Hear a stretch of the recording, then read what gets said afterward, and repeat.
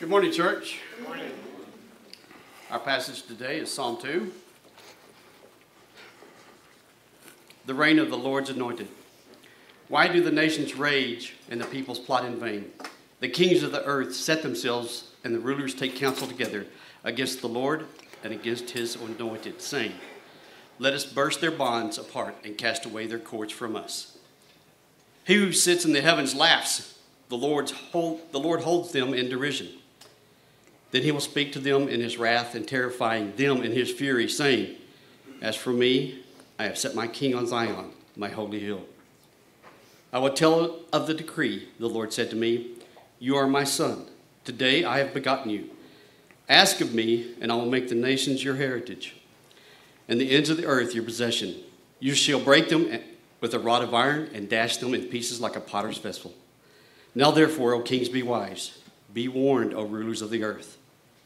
Serve the Lord with fear and rejoice with trembling. Kiss the Son, lest he be angry, and you perish in the way, for his wrath is quickly kindled. Blessed are all who take refuge in him. This is the word of the Lord. Thank you, God. You may be seated. Well, good morning. We've been having quite a spike in attendance, so it doesn't seem like this morning is too big of a problem, but over the next several weeks, if you could just scoot in towards the middle, you may have noticed that we have a slide, because that's more helpful than me standing on stage and making an announcement. So as you guys see new people come in, if you don't know somebody, introduce yourself and help them find a seat. Our hospitality team says everyone here at this church is on the hospitality team. So that means you don't need a name tag or a job title to help someone find a seat. So we can just smile and shake some hands and help people find seats. So that's all. We'll get into Psalm 2 now. My name is Ryan. I'm one of the pastors here. Thank you for gathering with us this morning. We're going to continue in our Psalm series, which means that we need to reflect on the purpose of the Psalms. And we're going to do this regularly throughout our time in the book. And so I want to point us back to this purpose statement. I've shortened it a little bit. But the purpose of the Psalms is to encourage and guide as we pray, hope, and wait. The purpose of the Psalms is to encourage and guide as we pray, hope, and wait. Don't you think that you need some encouragement to pray? Don't you think you need some guidance on what to put your hope in? Especially we need both encouragement and guidance while we wait. Waiting is the hardest part of Christianity. Just waiting for Jesus to finally come back for us. So the Psalms are this incredible book that encourage and guide us as we pray, hope, and wait. Last week we looked at Psalm 1, the first of the introductory Psalms. So Psalm 1 and 2 kind of serve as the preamble, the introduction to the whole book. So what themes we see in Psalm 1 and 2, we're going to see repeated throughout the book of Psalms. So in Psalm 1, we looked at these two ways. Psalm 1 guides us by reminding us of these two ways of life, the way of the wicked that leads to death and the way of the righteous that leads to life. And it encourages us by reminding us that we will inevitably choose the way of the wicked, won't we? I heard too little amens on that. We will choose the way of the wicked. We already have. But it also encourages us by reminding us that Jesus has perfectly and permanently fulfilled the way of the righteous, not just in himself. He did that fully, perfectly, permanently in himself, but he did it on our behalf. That means even though we will inevitably choose the way of the wicked, as we stand before God, we are righteous because of Christ. There it is. So here's what Psalm 2 is doing. Psalm 2 is both encouraging and guiding us by preaching the gospel to us. It's very clear. And I hope that after our time this morning, it becomes even more clear. It artfully yet simply preaches the gospel to us. It has been said that in Psalm 2 we see the whole counsel of Scripture. And so I want to unpack Psalm 2 to help us. But here is our main thought that we'll see in Psalm 2, this gospel message that we see throughout the whole of Scripture. Psalm 2, we are rebellious. God is almighty. Jesus wins. Repent and believe. That's our main thought, but also our outline. We are rebellious. God is almighty. Jesus wins. Repent and believe. Y'all thought I was going to preach a Mark sermon up here. But we're going to stay in Psalm 2. We are rebellious. Verses 1 through 3. Why do the nations rage and the peoples plot in vain? The kings of the earth set themselves, and the rulers take counsel together against the Lord and against his anointed, saying, let us burst their bonds apart and cast away their cords from us. Now you might be wondering, how do I make this jump from Psalm 2 talking about the kings of the earth to then we are rebellious? How is Psalm 2 and talking about the kings of the earth being rebellious, how does that also mean that we are rebellious? What does that mean for my sin, my rebellion? Well, biblically, the king was a representative.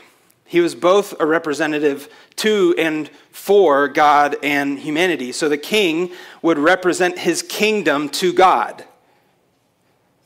That means whatever the king was doing and the people's loyalty was in the king, they were accomplices. Now, it also works both ways, that God would give his instructions and his decrees to the king, and he would stand before the people and uphold them. So the king was this person that stood in between God and man. And so when the kings of the earth set themselves against God, it is not a jump for us to say all humanity sets themselves against God. We will misunderstand Scripture. We will misunderstand the gospel. We will get Jesus wrong for as long as we fail to believe that we are rebellious. And what we see in these first few verses is not only do we have this outer rebellion, we have an inner rebellion. We have an inner rebellion about us, this posture that our hearts, our desires, our longings are actually against God. We want freedom from him. It says, let us burst their bonds. Talking about, listen, let us burst their bonds and cast away their cords. The rebellious people believed that God had them in prison, that God had them in bondage. Do you know why? Because God's true freedom feels like bondage to rebellious people. God's true freedom feels like bondage to us because we don't know what true freedom is. We need him in order to be truly free and know what it means to be truly free. And so when we distrust him, when we don't believe that his freedom is real freedom, we become rebellious. And we call his loving embrace prison, and we squirm our way out of his arms. So we have this inner rebellion about us that leads to our outer rebellion, this inner broken posture that leads to our bad activities, these bad deeds, right? So what we're talking about, this whole conversation, this is sin. That word sin. It's not just these bad things we do, but it's the posture of our hearts. It's this brokenness within us that wants other than God, that distrusts God, that thinks, no, I know what's best for me, and I'm going to go get it. So we have this inner rebellion, this outer rebellion, and we call that sin. But what we see here in Psalm 2 is that we have some pretty overt rebellious ways about us. Like we are familiar with the fact that our sin destroys the world. Our sin destroys relationships. Our sin has destroyed the cosmos. Like nature tries to kill us because we came for God's throne. But there's also more subtle ways that we rebel. There's one commentator that introduced me to a new phrase and a definition for that phrase that absolutely terrifies me. Suburban rebellion. Suburban rebellion is when we simply ignore God and do life our own way. Now, it's less violent, but it's just as rebellious. And it turns out this is my favorite type of rebellion. Yeah, exactly. So I have this way about me that just loves to fly under the radar. I like to be in the dark. I go the speed limit because I don't want to be in trouble, not because I want to obey the law. Anybody else? Like that's not really obedience. I ain't got the money for a ticket. Exactly. So this inner rebellion leads to this outer rebellion. Now what are we going to do about it? Because it's uncomfortable down here. The world's not a fun place to live. Life's not that enjoyable. We just sang a song about our sorrows and our griefs and our sufferings and how God knows them. So as we sit here and we feel those things, and our family members die, and we get a bad diagnosis, and we lose our jobs, and we're in relational conflict with people we're supposed to be siblings to, what are we going to do about it? Who's going to come for me? We have this longing for something to be done, but we're powerless to do anything about it ourselves. And anytime we try, all we're doing is coming for God's throne again. Psalm 2 actually sings in harmony with the whole of the New Testament. Galatians 1, 3 through 5 says, Paul is writing to this church in Galatia, grace to you and peace from God our Father and the Lord Jesus Christ, who gave himself for our sins. Why? What is this grace and peace coming from? And why did he give himself for our sins? He did it to deliver us from the present evil age. We feel the present evil age. And what's going to happen? Jesus will deliver us. It's already begun. To deliver us from the present evil age, according to the will of our God and Father, because he promised it. To whom be the glory forever and ever. Amen.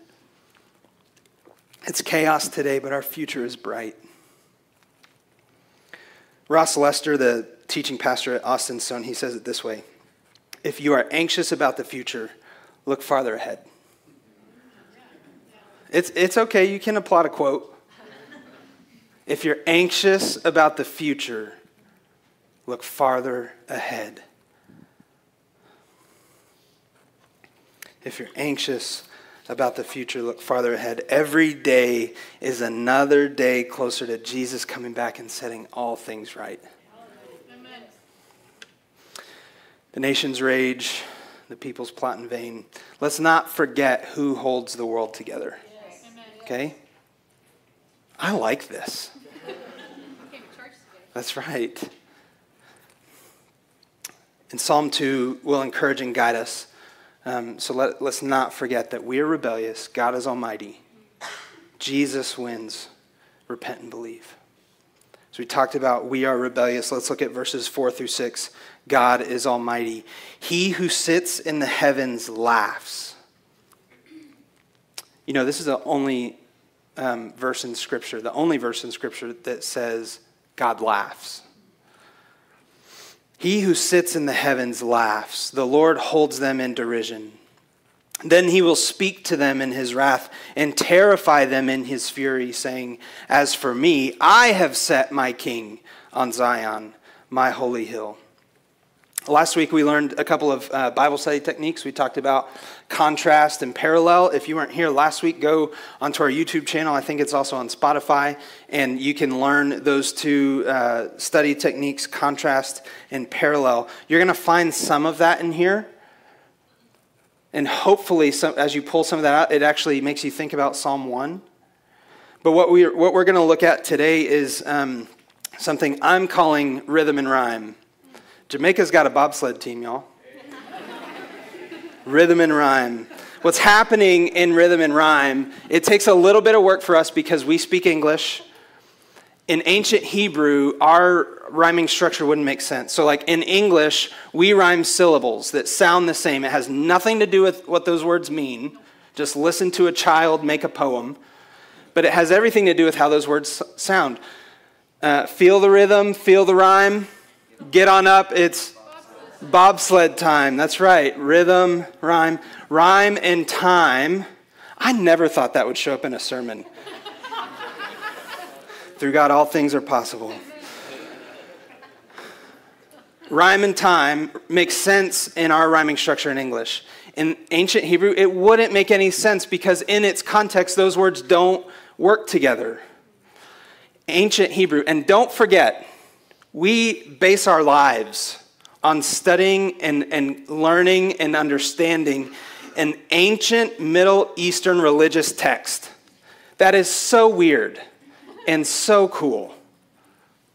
So we have to look at it how it was written. We can't apply Western English reading techniques to an ancient Middle Eastern religious text. All the time. So, in the Psalms, we see this rhythm and rhyme. Let's look at a couple of examples. Verses 1 and 5. Ancient Hebrew rhyming was with the similarities not in sounds but in meaning. Words and concepts sharing meanings. Okay? Verses 1 and 5. Why do the nations rage? And then God will terrify them in his fury. Do you see how those two words work together? Rage and fury rhyme in ancient Hebrew. In verses 2 and 6, we see the kings set themselves. And then God says, I have set my king. Do you see those two concepts working together in verses 2 and 6? Once you see it, you can't unsee it. We can have peace because God has set his king. God has set his king. When the nations set themselves, when the kings of earth set themselves, God has set his king. When the nations, when the kings of earth rebel against God, God sends his heavenly king to earth. And when it says, I have set my king, that's a permanent statement. We plot, we make plans, we set ourselves and we take counsel, and we think we're doing such a good job learning all the wisdom. But God says, I've already set my king. We don't have to be anxious. It looks like the world is winning, doesn't it? It looks like Satan, sin, and death have won. Because like we already established, life's not fun. Life's pretty sad. It's hard. People die. We get sick. Credit cards. Debt collectors. It looks and feels and seems like the world is winning, but do not be anxious. God is not anxious. God is sitting on his throne. He's already made a plan. He set his king. And this is not like an invitation to come fight. Like, I've set my king. Go see if you can knock him off the hill. It's not that game. It's permanent. Jesus has won. I'm getting ahead of myself. God's almighty power and his almighty activity. Here's what it means for God to be almighty. God is almighty. That's what verses 4 through 6 are telling us. This is what it means. Church historian Justo Gonzalez, he puts it this way. Almighty refers not only to the power of God in abstract, just that he has power, but also the activity of God in all things. So what does power require in order to truly be powerful? That it be acted upon. Now, how can someone act upon their power? They must be present where their power is meant to reign. So God being almighty means not only that he rules, but that he rules here. That he's active here. He's present here. He uses his power here. We don't have to be anxious. God sits on his throne.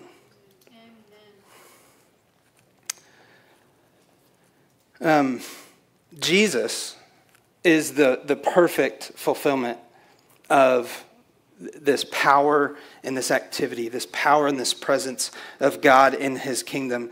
And you know why God laughs? Because do you know what God's plan was? That he would send himself to earth as a baby. Does anybody have a baby in here? Yeah. Like, isn't that hilarious? That our best attempts to fulfill our rebellion can't be thwarted by a baby. They will be thwarted by a baby. I got that backwards. Our best attempts at rebellion will be thwarted by a baby. And I got in trouble last week for not saying spoilers, so spoilers. If you don't know the end of the story, that baby grows up. He becomes a full-blown man, and he gets put on a cross. And when Satan, sin, and death think they've won, that cross was actually the king's victory. His death was his victory. You guys are awake this morning. This side over here. I need to hear something from over here.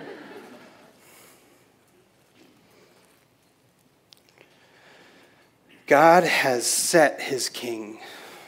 In the first 6 verses, we got to hear from ourselves, right? Let us burst their bonds and cast away their cords. We also got to hear God respond, and we should be terrified. I don't think we understand yet. So we hear from the rebellious world. We hear from God Almighty. Now let us hear from the King in verses 7 through 9. I will tell of the decree. The Lord said to me, you are my son. Today I have begotten you. If you've read the New Testament, that sounds familiar. I'll get there in a second. Ask of me, and I will make the nations your heritage, not just Israel, but all the world, and the ends of the earth your possession. You shall break them with a rod of iron and dash them in pieces like a potter's vessel. Okay, remember what we said last week? If we're going to understand something from the Old Testament, we can't just splatter Jesus in there and then be like, look how awesome I am that I saw Jesus in the Old Testament. We have to actually see what the Old Testament is saying about Jesus. He tells us he's in there. And you're probably right about what you think about Jesus in Psalm 2. But let's be responsible readers and let's understand what it's saying. We already said that Jesus is the king, that he's a king baby. But let's look at these verses 7 through 9, what he has to say about himself and what God says to him. What's the role of the king? The role of the king is to stand between God and humanity, God and his kingdom. The king represents his kingdom to God, and to the people, he represents God's instructions. So when God says, I have a plan, and Israel's king is my plan, he will defeat my enemies. He's reminding Israel of 2 fundamental promises that he made in Genesis 12 when he began his covenant. This is after we've sinned, after we saw the fruit on the tree, we took it and we ate it, we distrusted God, we rebelled against him. God says, I'm not done with you. And in Genesis 12, he calls one man out of nowhere. He says, I'm going to choose you and I'm going to make of you a people. Now I'm going to make a promise with you that I'm going to send you somewhere. And when you get there, you're going to be with me. And you're going to bless the world. And guess what? The whole world is going to know who I am. That's what happened in Genesis 12. And so when God says here in Psalm 2, I've set my king on my holy hill, he's reminding a nation of the promise. You are my people. You belong to me. And I've called you to a place. Because we exist in this weird thing called space-time. God is bigger than it. And so how do we exist in presence with God outside of here? It's got to be here. And so he calls them to this land that's going to represent what happened before we rebelled and what's going to happen when he comes back and fulfills his victory. So he calls them to this land, this specific place that we know as either Israel or Palestine. And in this place, God has promised to be with his people. Now, God is everywhere, but this place has a very specific meaning that to us who don't understand omnipresence, we need this tangible reminder that God is with us. And so he calls them to the place, and then he gives them a temple, and he says, I'm going to be here forever with you. And we know how that goes. Genesis 3, the fall, the original sin keeps coming back. It keeps happening.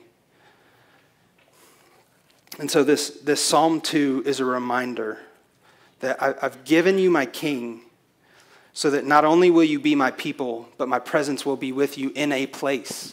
It won't be this abstract thing. It's a legitimate presence.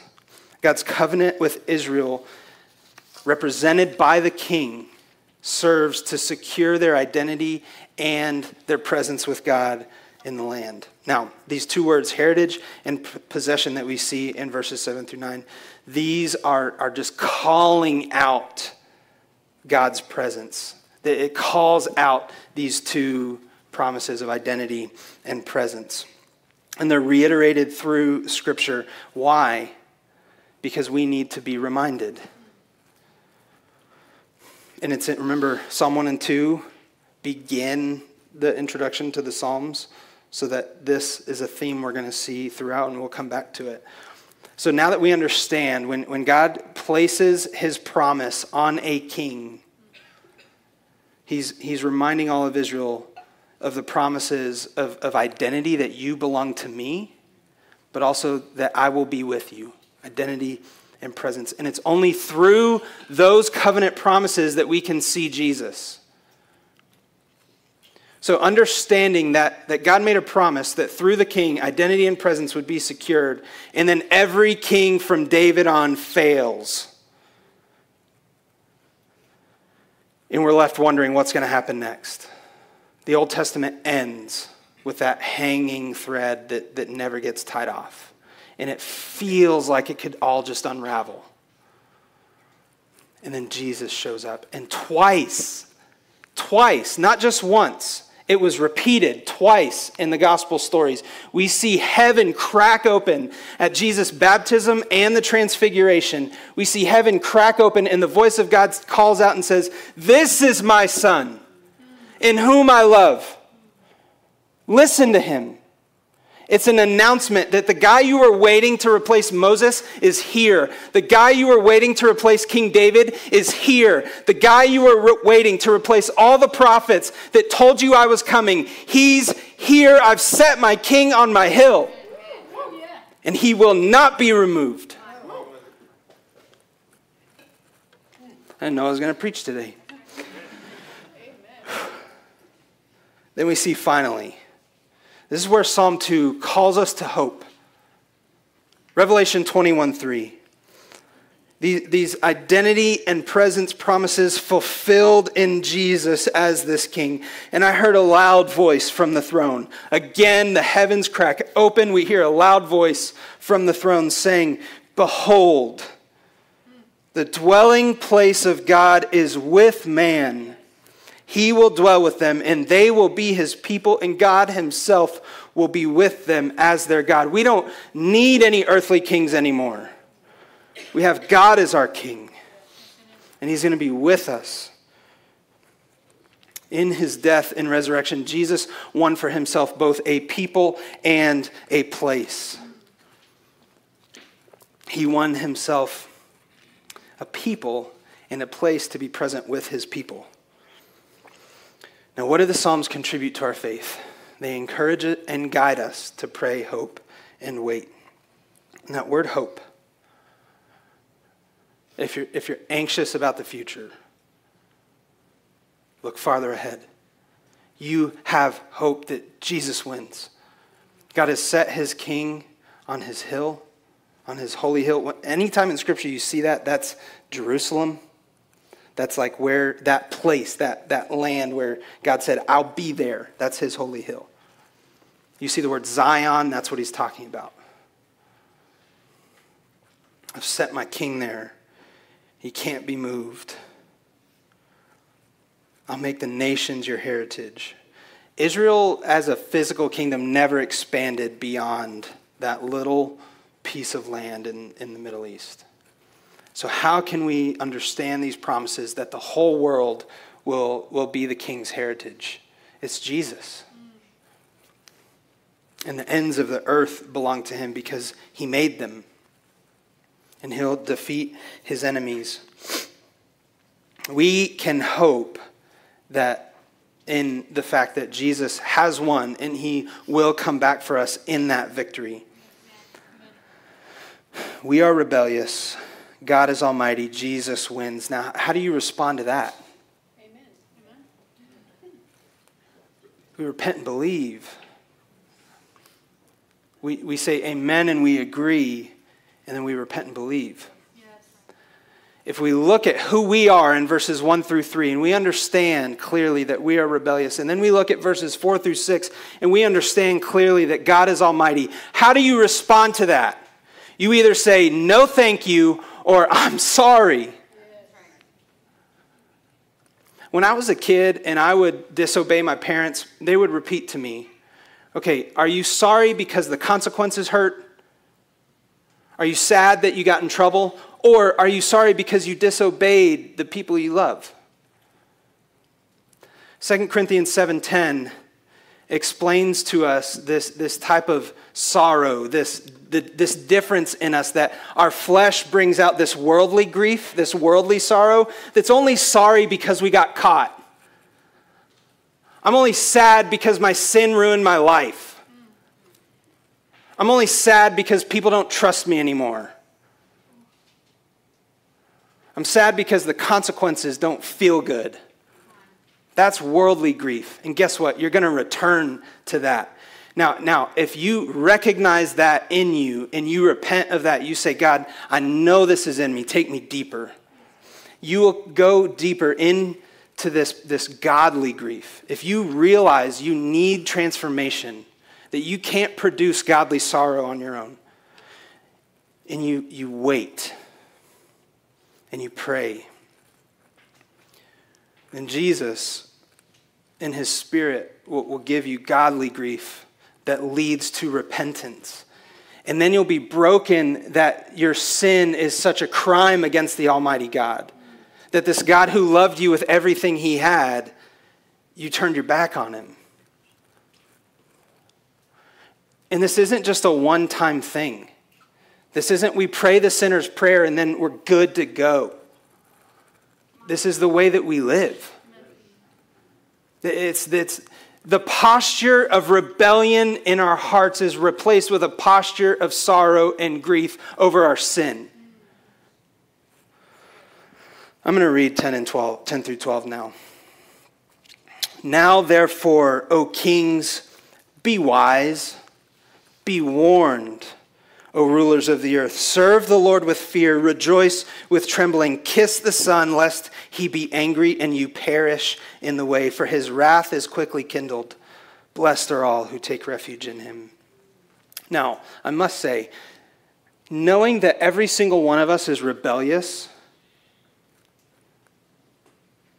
God has every right, just bigger than the flood, just wipe us all out.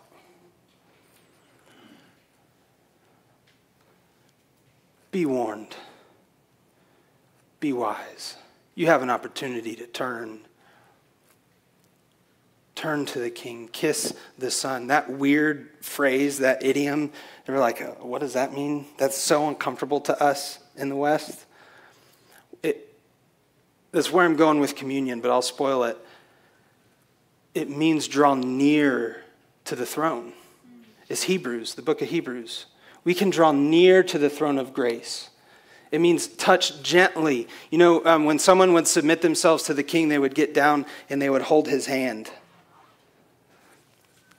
It's both a recognition that I am your servant and you could just destroy me right now. Fear the Lord. Rejoice in trembling. Okay, you remember the rhythm and rhyme thing. I got to pull this in. When it says that the king will shatter his enemies, he will dash them like a potter's vessel. Like, imagine that happening in your mind, and you're a bystander, and this angry man is just smashing these gigantic vessels. That shatter them like a potter's vessel, and this rejoice with trembling share a root word in Hebrew that's linking our fear of the Lord to what he could be doing to us. James A. Johnston, another commentator, he says it this way. This quote captures what it means to fear the Lord. There is no refuge from God. There is only refuge in God. If you rebel against him, you cannot hide. You will not be safe. But if you trust him, he'll spare you. He'll take you under his wing. There is no refuge from him. There is only refuge in him. Now, repentance. This fourth portion of Psalm 2, repentance. Band, you can go ahead and come up. We need help repenting. We need encouragement and guidance to repent. Thankfully, we have the Psalms. We see throughout Scripture this encouragement to repent. We already saw it in 2 Corinthians 7. But Psalm 139 says, "Search me, O God. I don't even know the depths of my sin. God, search me and know my wickedness. Show it to me. And don't let me off the hook, but lead me in the eternal way." And the eternal way is that kiss the Son, is drawing near to the throne, knowing that we'll have mercy there. Not run off and go try and make it right on our own, but draw near to the throne of grace. If you believe in the gospel that Psalm 2 is preaching to us, then we share in communion this morning as we take the bread and we take the cup representing the body and blood of Jesus broken and poured out for us. Every time we proclaim the Lord's death and the Lord's victory until he comes back for us. We are rebellious. God is almighty. Jesus wins. Repent and believe. Please join me at the table.